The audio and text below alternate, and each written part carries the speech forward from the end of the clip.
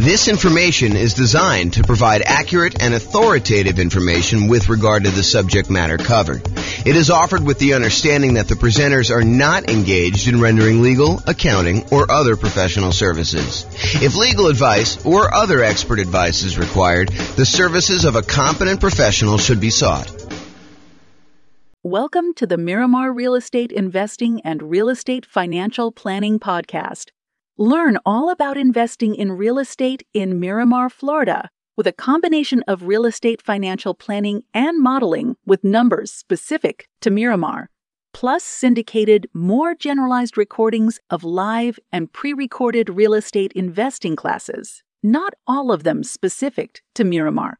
Be sure to stay tuned after the podcast for a message from our sponsors. Well, good morning and welcome, everyone.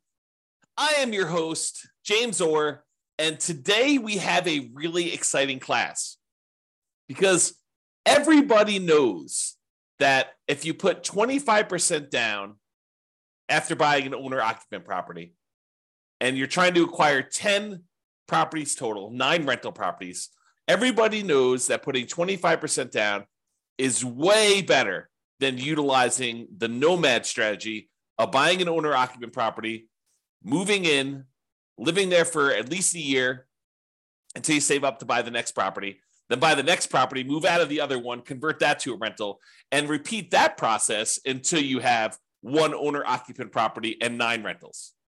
Everybody knows that 25% down is better. Or is it? That's what we're going to find out today. Today we're going to find out, is it better to put 25% down and buy 9 rental properties?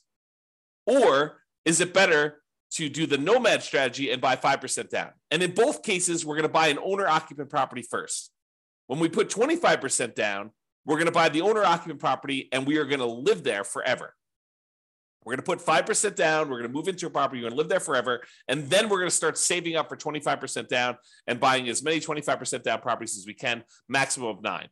Or we're going to do this Nomad strategy, save up 5%, move in there, live there.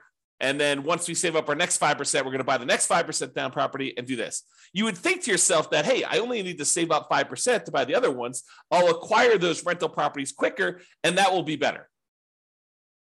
But with the 25% down one, it may take you longer to save up your down payment, but when you buy the property, presumably the economics are a little bit better because you put more down, so your cash flow is going to be better. And if your cash flow is better, that's going to help you save for the next property.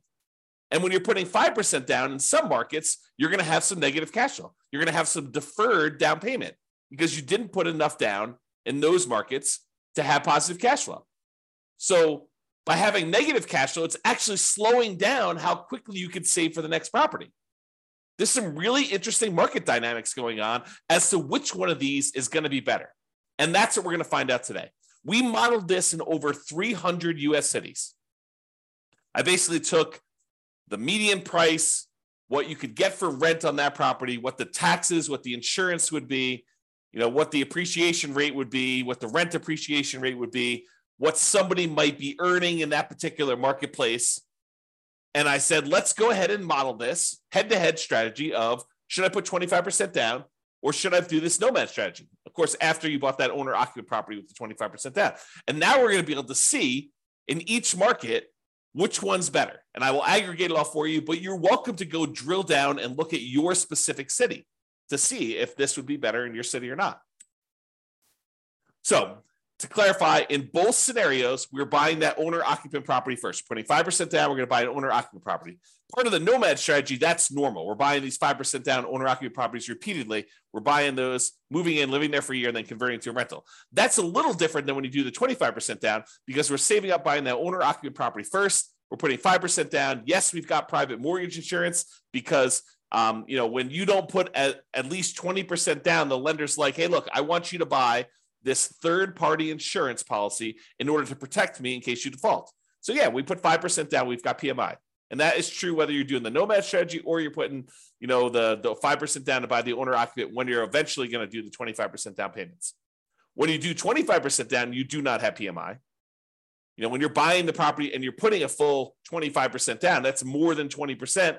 And so the lender's like, I don't need PMI for that. But anytime you buy with 5% down, you will have PMI. Okay, so in both scenarios, we're buying that owner-occupant property first. In the baseline Nomad strategy, we're saving up until you could buy a 5% down owner-occupant property, living there for at least a year, and until they've saved enough to buy the next property. We're repeating this until they have 10 properties total, 9 rentals, and 1 to live in. In some cases, they don't get to the full 10. They end up either running out of time or they become financially independent before that, and then they may no longer qualify to buy ones. Now realize, this is a really big, important difference. So like if you started zoning out a little bit, thinking about your own situation, which I do all the time, but if you're zoning out thinking about your situation, this is important for you to understand. When you do the Nomad strategy, the last property you purchase is the most expensive property you purchase and the last one to be paid off, and it's the one you're living in. You're living in that last property because you buy a property, you move in, you live there. Then once you've saved enough, you move into the next property, you convert the previous one to a rental. But you're moving in, you're always moving into that most expensive last property that you purchased. And that one happens to be the last one that gets paid off because we're not aggressively paying certain properties off in advance. We're letting them just get paid off naturally. So the last one you buy when you're getting 30-year mortgages is the last one to get paid off. This is important. Why? Because when you're putting 25% down, when you're doing the 25% down strategy, the first property you buy is the one you live in forever. And that one gets paid off in almost all cases about 30 years from when you start. That's not true with doing the Nomad one. The one you live in doesn't get paid off until it's the last property you buy and then 30 years later. Why is this important? It's important because when we calculate if somebody is financially independent or not, if they have their owner-occupant property paid off, it means they don't need to cover that as an expense in order to be financially independent. It lowers the bar of what achieving financial independence is. If you needed $10,000 a month in order to be financially independent, and part of that included a $2,000 a month mortgage payment on a property you were living in, when you pay off the property that you were living in and you no longer have that mortgage payment, of course, you've got taxes and insurance and maintenance and all that other stuff, but the actual mortgage payment that you had to pay when you were living there, you no longer need to have that to cover in order to be financially independent. So instead of you needing $10,000 a month, if $2,000 a month of it was your mortgage payment, now once you paid off your mortgage, you really only need $8,000 a month to be financially independent. And our software in our modeling does take that into account. So this difference between which property you're living in and when you bought it and when it gets paid off might just come into play. It might just be really important here, which you will probably see. I'll give you a hint. Because with the baseline Nomad one, it's the last one you buy. When you do the 25% down one where you buy the owner-occupant 5% down one first, it's the first one you buy. And that does get paid off about 30 years after you start. Very close to 30 years as soon as you start. Okay? All right, so for baseline Nomad, they buy the next property when they've saved enough for down payment, plus closing costs, plus 6 months of reserves for their personal expenses, and 6 months of reserves for all the properties that they own, including the one they're about to buy. And they must also qualify for the loan based on a 45% debt to income ratio. Okay, so we are taking all that into account. So if you're buying properties and you're highly leveraged and they've got negative cash flow, that can slow you down if that's hurting your debt to income ratio. Whereas if you're buying 25% down properties and that is helping your debt to income ratio because it's got positive cash flow and it's pulling your debt to income ratio down, it's making it lower, which is better, then that helps you.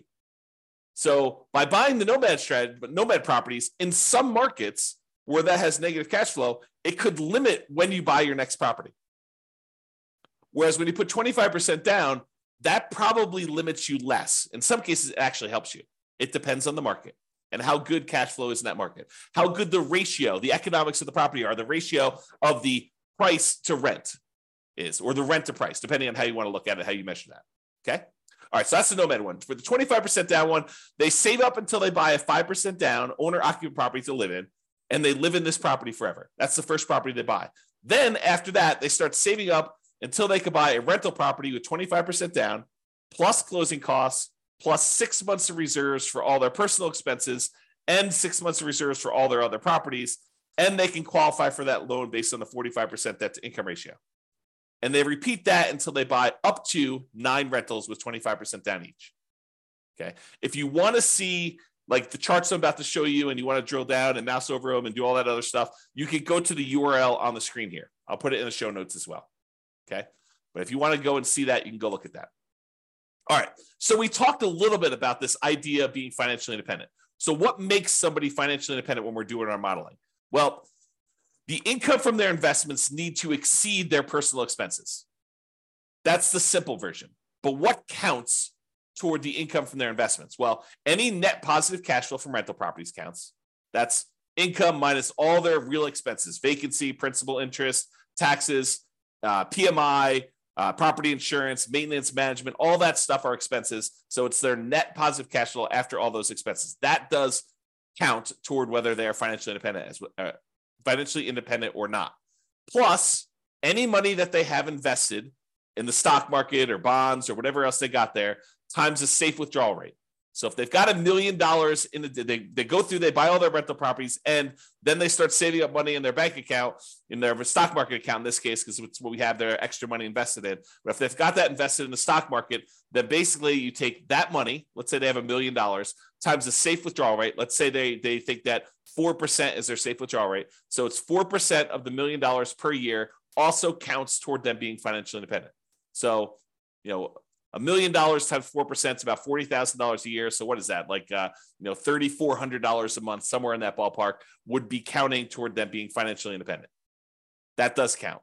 And then 3 other sources of passive income, which in this case did not come into play because we didn't model it. We didn't model Social Security. We didn't model them buying annuities, and we didn't model them getting a pension from their job. But those would also count towards someone being financially independent. All right, so the assumptions. So each city's modeling uses their median home price and the estimated rent on those properties. Now, it is important to realize, I'm kind of known for these 88 strategies to improve cash flow, but we did not apply any of the 88 strategies to improve cash flow in this modeling. We didn't try to maximize and optimize for cash flow here. We just said, look, we're buying a median price home with median price rent. And so we're sort of just trying to determine if that type of property is good. So this isn't really like, if you could do really amazingly well. This is sort of like, hey, if you just kind of show up in this marketplace and you buy just, right off the shelf stuff and don't do any type of optimization, this is what is likely to happen. We'll do future classes where we optimize things, where we buy at a discount or we get a premium in rent or we do, a strategy where we can get a little bit higher cash flow. We will do all those assumptions, all those kind of like analysis and comparisons in the future. We're doing like one of these a week, which for people on the podcast feels like one a month because we teach daily classes, but we publish a podcast once a month or once a week, with some really rare exceptions. So we are doing these and we will get through all of them. If you want to see, a lot of them are done already. And you can go look on the website under the realestatefinancialplanner.com/model, MODEL. You could see a lot of comparisons that we've already done. And I've got like 100 that I plan on doing. So there's more coming. Okay. The job income does vary based on the city so that they can afford property in that marketplace. If I said everybody makes $5,000, the people in Los Angeles could not afford a property based on that. They'd never hit their debt to income ratio in order to hit a median price property. So someone in Los Angeles earns more money than someone in Mobile, Alabama, as an example. Okay. However, when you earn more money, your personal expenses are higher. And so you need to overcome a higher hurdle in order to be considered financially independent. So to those who more is given, more is expected in order for them to be financially independent. Even though they get a benefit, they're also handicapped in whether or not they are financially independent. So when you have a higher income, you need to exceed a higher level of return, a higher level of dollars coming in, I guess it's a return, in order to be financially independent. Okay. So we talked about that. So we start with just enough money for a down payment to buy a 5% down owner-occupant property with some closing costs. So about 7% of the price of properties in their marketplace, we assume everyone starts with. So everyone starts with a slightly different amount of money. but it's enough for them to buy a owner-occupant property in that marketplace for what I think is obvious reasons, right? If everyone started with 10K, then obviously the people in Los Angeles have been penalized, whereas the people in Mobile, Alabama probably have an advantage. So what we did is we standardized that by making it so that everybody has 7% of what the property value in their marketplace is when we start. They're buying those owner-occupant properties with 5% down, and with Nomad, they keep moving out of it into the next owner-occupant. Now, interest rates. So when they're buying their owner-occupant properties, whether it's the first one for the 25% down group or the Nomad people where they're buying them over and over again, we assume that the interest rate, the mortgage interest rate that they can get right now is 6.5% with 5% down. And that does have, in addition to that 6.5%, it does have private mortgage insurance, as we discussed. When they're buying their rental properties, their interest rate is 6.75. And in fact, I have a typo in here, so I'm going to correct that. So let's correct this now. When buying rentals, it is 6.75 or 25% down. All right, so continuing on. 7% per year of the stock market rate of return. That's what they're earning on money they have sitting in their bank account, waiting for investment somewhere else. And we did model this out for 100 years. And if you want to see any of my other assumptions, which there's a lot of assumptions here, go see realestatefinancialplanner.com/model, and you can see exactly what I use for this modeling. All right, so let's jump to it. So in terms of speed to financial independence, how quickly they achieve financial independence, which one is faster? Which one gets to financial independence faster? Doing the baseline Nomad strategy or putting this, buying this owner-occupant property and then buying 25% down? Well, in 230 of the 304 cities that we modeled this in, so 230, that's a little bit more than 70%. 70% would be about 210. So, 70 something percent. Maybe closer to 75%. So about 75% of the cities, it was faster. They achieved financial independence faster by putting 25% down to buy their rentals. What? 75% of the time, about 75% of the time, 230 cities, that it was faster for them to be financially independent by buying that owner-occupant property and then putting 25% down, taking all that extra time in order to save up to buy rental properties. That ends up being faster? Yep, it does. However, 66 cities, about 20% of the time, it's faster to do Nomad. That's crazy. How do you know which one to do? Got to look at your city. Got to do the modeling. Got to look at the math. And I did it all for you. So it's not like you need to do it. You just need to go look. Pick your city, go drill down and say, is this better to do Nomad in my market? Is it better to do 25% down? And then look at your situation and understand the pros and cons and what's actually happening and why it was better. And maybe there's an exception. Maybe if you're, optimizing for your cash flow, maybe it is a little bit better. Maybe if you decide to pay off your properties early, it's faster. Right? You got to go look and see that. That's why we're doing all this analysis. That's why it's fun. Okay. In 8 cities, it didn't make a difference. They achieved financial independence in exactly the same month, whether they put 25% down or they did Nomad. In 8 cities, it doesn't matter. Okay. So that's what was going on with there. So you can see, though, the breakdown of when this happens. The gray area is your 25% down. The red in the background is your baseline Nomad. And one of the interesting things, remember I made that really big point out of, when you do the 5% down and then you buy 25% down rentals, the property that you're living in as an owner occupant is the first property you buy. So that property gets paid off after about 30 years. Well, what do you think is going on with this big line right here? There's a whole bunch of cases where what made the difference between you being financially independent or not was you paying off that owner occupant property that you lived in. It just occurred naturally. Eventually, you no longer have a mortgage on the owner-occupant property you were living in. And when you do that, your threshold, the bar comes down for what it takes for you to be financially independent. So we see this huge spike when those mortgages get paid off. So that's what's going on. Eventually, someone ends up, having all these mortgages paid off, and that makes a huge difference for the 25% down group. you'll notice that doesn't show up for the Nomad group because they're constantly moving into another property. And so the last property they buy is the one they need to wait to get paid off when you do the Nomad property, when you do the Nomad strategy. Okay. So another way of thinking about this is buying that owner-occupant property and letting it get paid off makes a huge difference in when you are financially independent, which we will cover in a future class. We will do just a straight up comparison of 25% down where you buy an owner-occupant and 25% down where you don't buy an owner-occupant, and maybe 20% down where you buy an owner-occupant and 25% down, or 20% down where you do, 20% down where you do and don't buy an owner-occupant. And maybe we'll even do some other comparisons, some other interesting comparisons where you do that. So my wife and my puppy have just walked past my backyard. Like we've got a gate and open space and stuff. And they just walked by and I saw them. That was very, very snuggly. Okay. So that's what's going on here. So you can look at it and see just how big of a difference this makes in some cases.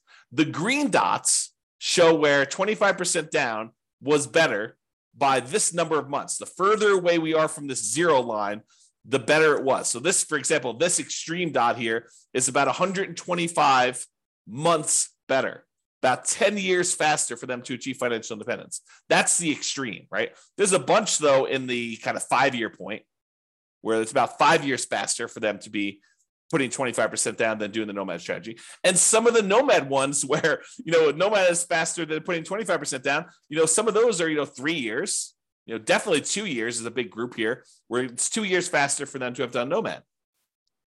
And is it skewed where, is it better to do this strategy when you have higher priced houses? In my opinion, there seems to be a preference for when you put 25% down, that tends to be a better strategy with more expensive properties, right? This axis right here shows you how expensive the properties are. These are inexpensive properties over here. These are the more expensive properties over here. And you can see that it tends to be more green, better with 25% down when we get up into the more expensive properties. It's not exclusively. There's one that's almost $1 million that was better to do Nomad, but it seems to be a pattern, a slight pattern that when you have more expensive properties, it tends to be a little bit better to put 25% down. That's what the data suggests. Okay. All right. So we talked about speed to getting to net worth. Speed to getting to financial independence. Now let's talk about net worth. Because there's two different things, right? There's how fast we get to FI, and then there's also how much money we got. Who has a higher net worth? And so it turns out in 168 cities out of 304, 168 cities, you have a higher net worth at year 40. It's kind of a snapshot in time. At year 40, you have a higher net worth by putting 25% down. 168 cities, which I think that's, 180 cities would be about 60%, right? So it's a little bit less than 60%. So probably like the 55% range, you would have a higher net worth if you put 25% down. In 127 cities, you'd have a higher net worth if you Nomad it. So not as extreme. Now, 40% of the cases, a little bit less than 40% of the time, it would be better for you from a net worth perspective to do Nomad. In about 55% of the cases, it would be better for you to do 25% down. So that's a little closer. In 9% of the cities, or 9%, no, in 9 cities, that's about, 3%, it didn't make a difference. They had the same net worth at year 40. All right, so you can see, though, the difference and how big the differences are. There are some big differences. There are some cases where it's, $5 million difference at year 40 in net worth. So you got to go look at your city and see. All right, now we kind of summed up some of this data here. And we showed that on average, okay, I've got average and median here. On average, it is 25.3 months faster for you to be financially independent by putting 25% down, by buying an owner-occupant property, then saving up and doing 25% down to buy your rental properties. About a little bit more than 2 years faster on average. On median is when we take all the numbers, we stack them up from the lowest to the highest, and we look at the middlemost number. There happens to be 2. We take the average of the 2 middle ones. But we look at the middlemost number, and on median, it is 73 months faster for you to put 25% down. So what is that? That's like 6 years? 6 years faster. 6 years of, if you happen to have a job that you really hate, that you didn't need to work because you were financially independent faster.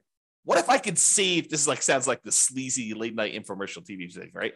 Right. What if I could save you 6 years of working at that job that you hate just by changing the way that you acquire rental properties? That sounds so bad. It sounds so sleazy, right? What if I could save you 6 years? Yeah, that's really what it is, right? I mean, that's what we're talking about. If you do this 25% down, then you've, on median, half the time it's better than that. Half the time it's worse than that. That's what median is. It's better for you to put 25% down. 6 years. That's a big difference. I mean, even on average, it's 2 years. I mean, think about it. 2 years of not having to go into a job that you hate. Now, if you love the job, you can keep working. Do whatever you want to do, right? Now, difference in net worth. So on average, the difference is about $235,000. Not that big of a difference. On median, it's about $377,000. Okay. And on average, it's slightly better in terms of Nomad. On median, it's slightly better in terms of 25% down. So go figure. There are some really extreme cases with Nomad where it's much higher, and there are some cases where Nomad where it's not as good. Okay. Now, as far as risk goes, the risk, I think, varies a little bit, right? Because when you put 25% down, you end up having slightly lower risk with all the things associated with debt. You know, like your debt to income ratio tends to be a little bit better in general. Like you would think, right? Because you're putting more down. So your debt to income should be a little bit better. So let's take a look. Debt to income. Yeah, debt to income is a little bit better on average for 25% down and a little bit better on median. I mean, but are we talking about like these monstrous differences? No, it's 19.6 versus 18%. I'm sorry, 19.6 versus 18 for the difference between median and average. It's 30% debt to income average for baseline Nomad versus 19.6. So not insignificant, not horribly bad. What about debt to net worth? Well, same thing. Whenever we're talking about debt, you're probably going to see that 25% down is better because you have less debt. You're putting more down in general. And your debt to your account balance, your liquidity. Well, when you have more money because you didn't put enough down, you didn't put more down for the 5% down Nomad, you tend to have a little bit more liquidity. So the amount of debt you have compared to your bank balance, a little bit better for Nomad. Then months of reserves, we looked at that, and then rent resiliency, we'll cover those another thing. But the like risk measures are split. It's not universally better one way or another. Okay. In some ways, it's better to do Nomad. In some ways, it's better to do 25% down. All right. So remember, we've been talking about the median property and sort of like the associated rent that goes along with this. You could apply those 88 strategies to improve cash flow and improve on these. So you shouldn't think, this is exactly how I will do. I mean, it'll never be exactly how you will do because there's no way that things will fall into place and be exactly the same. I just watched this documentary on Infinity, and they were talking about how, there's an infinite number. If imagine, hypothetically, theoretically, there was an infinite number of universes where an infinite number of us existed.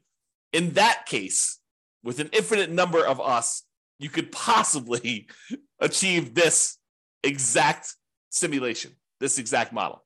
But in this universe, not likely. The chance of property prices going up exactly 3% and interest rates remaining exactly at 6.5 or 6.75, depending on which one you're buying, for the entire 100 years that you were doing this, and you managed to get that, and taxes and insurance went up by that exact number every time. I mean, the chance of all that happening is like zero. Okay. So we're basically using this median price property, what rent might be on those. You should be able to choose and do better, right? And we do some modeling where we do those improvements. You can see the impact. Go look at the realestatefinancialplanner.com/model, or we'll do future classes where we compare those different things. But realize that I am not an expert at 300 markets. So if you are an expert at your local market, if you go to realestatefinancialplanner.com/model and you see my assumptions, you're like, James, your assumptions for my market are not exactly right. I mean, normally we'd be buying properties that are 10% less in price, or, getting a little bit better rent to price ratio than what you're talking about here. Yeah. Let me know, reach out via email. I will go update those. I'll rerun it and it will update all these charts. It won't update them in the video, but it will update them on the website so you could see the most up-to-date versions. And that may change things for some folks, right? Not every market, but in some markets could change things. So reach out. And I'm not trying to show the best case, right? I'm not trying to show the property that only you could buy once every 7 years because it's so good that they only show up once every 7 years. I want to do what the average Joe real estate investor, and Joe could be male or female, shows up in a marketplace and does. What could they very likely achieve by just showing up there that any real estate investor in that market could expect to achieve? And I have a typo. So I will do that. Could expect to achieve. Okay. So in conclusion, in our current market conditions, current price, current interest rates, current rents, in about 300 plus US markets, using what I consider to be less than ideal median price rent properties, putting 25% down is a faster path to financial independence in about 230 of 304 cities, or about 76% of the cities. For net worth, 25% down still wins, but it's only in 168 cities of 304. The market does matter, though. You would not be able to improve. You will not be able to improve your time to financial independence in every market by doing this. You got to look at your market, your specific situation, how much you make, how much you're saving, what type of properties you're buying. Like all that stuff can really have an impact, especially when it's close. It's best if you look closer at your specific market and apply as many of the 88 cash flow improving strategies as practically possible to improve on your own implementation of this. You can go check out realestatefinancialplanner.com/model for more information. So that's all I got. I hope you enjoyed this class. I really do like these classes because I think it dispels some of the myths out there about folks saying, oh, it's obviously better. You always put 25% down. Maybe. It's always better. You always do Nomad. That's going to be so much better. Maybe. You got to actually look at the math. And now we can see if we do this in 305 markets or 304 markets or whatever it is, we could see the difference of what is likely to happen. There you go. That's all I got for you. This has been James Orr. Hope you have a great day, everybody. Bye-bye for now. With home prices up, mortgage interest rates up, and rents up, but not quite enough to counteract the higher prices and interest rates. Cash flow on rental properties in Miramar is harder than ever. Book a call with the Real Estate Financial Planner to apply our proprietary 88 strategies to improve cash flow on your rentals. See the show notes for a link to schedule your call and improve your cash flow today. If you're a real estate agent, lender, or professional in Miramar that wants to help our real estate investor listeners, consider reaching out to learn about collaboration opportunities with this podcast. We'd love to add more value to our listeners by having you assist our investors buy, sell, and finance their real estate investments. See the show notes to schedule a call to discuss collaboration opportunities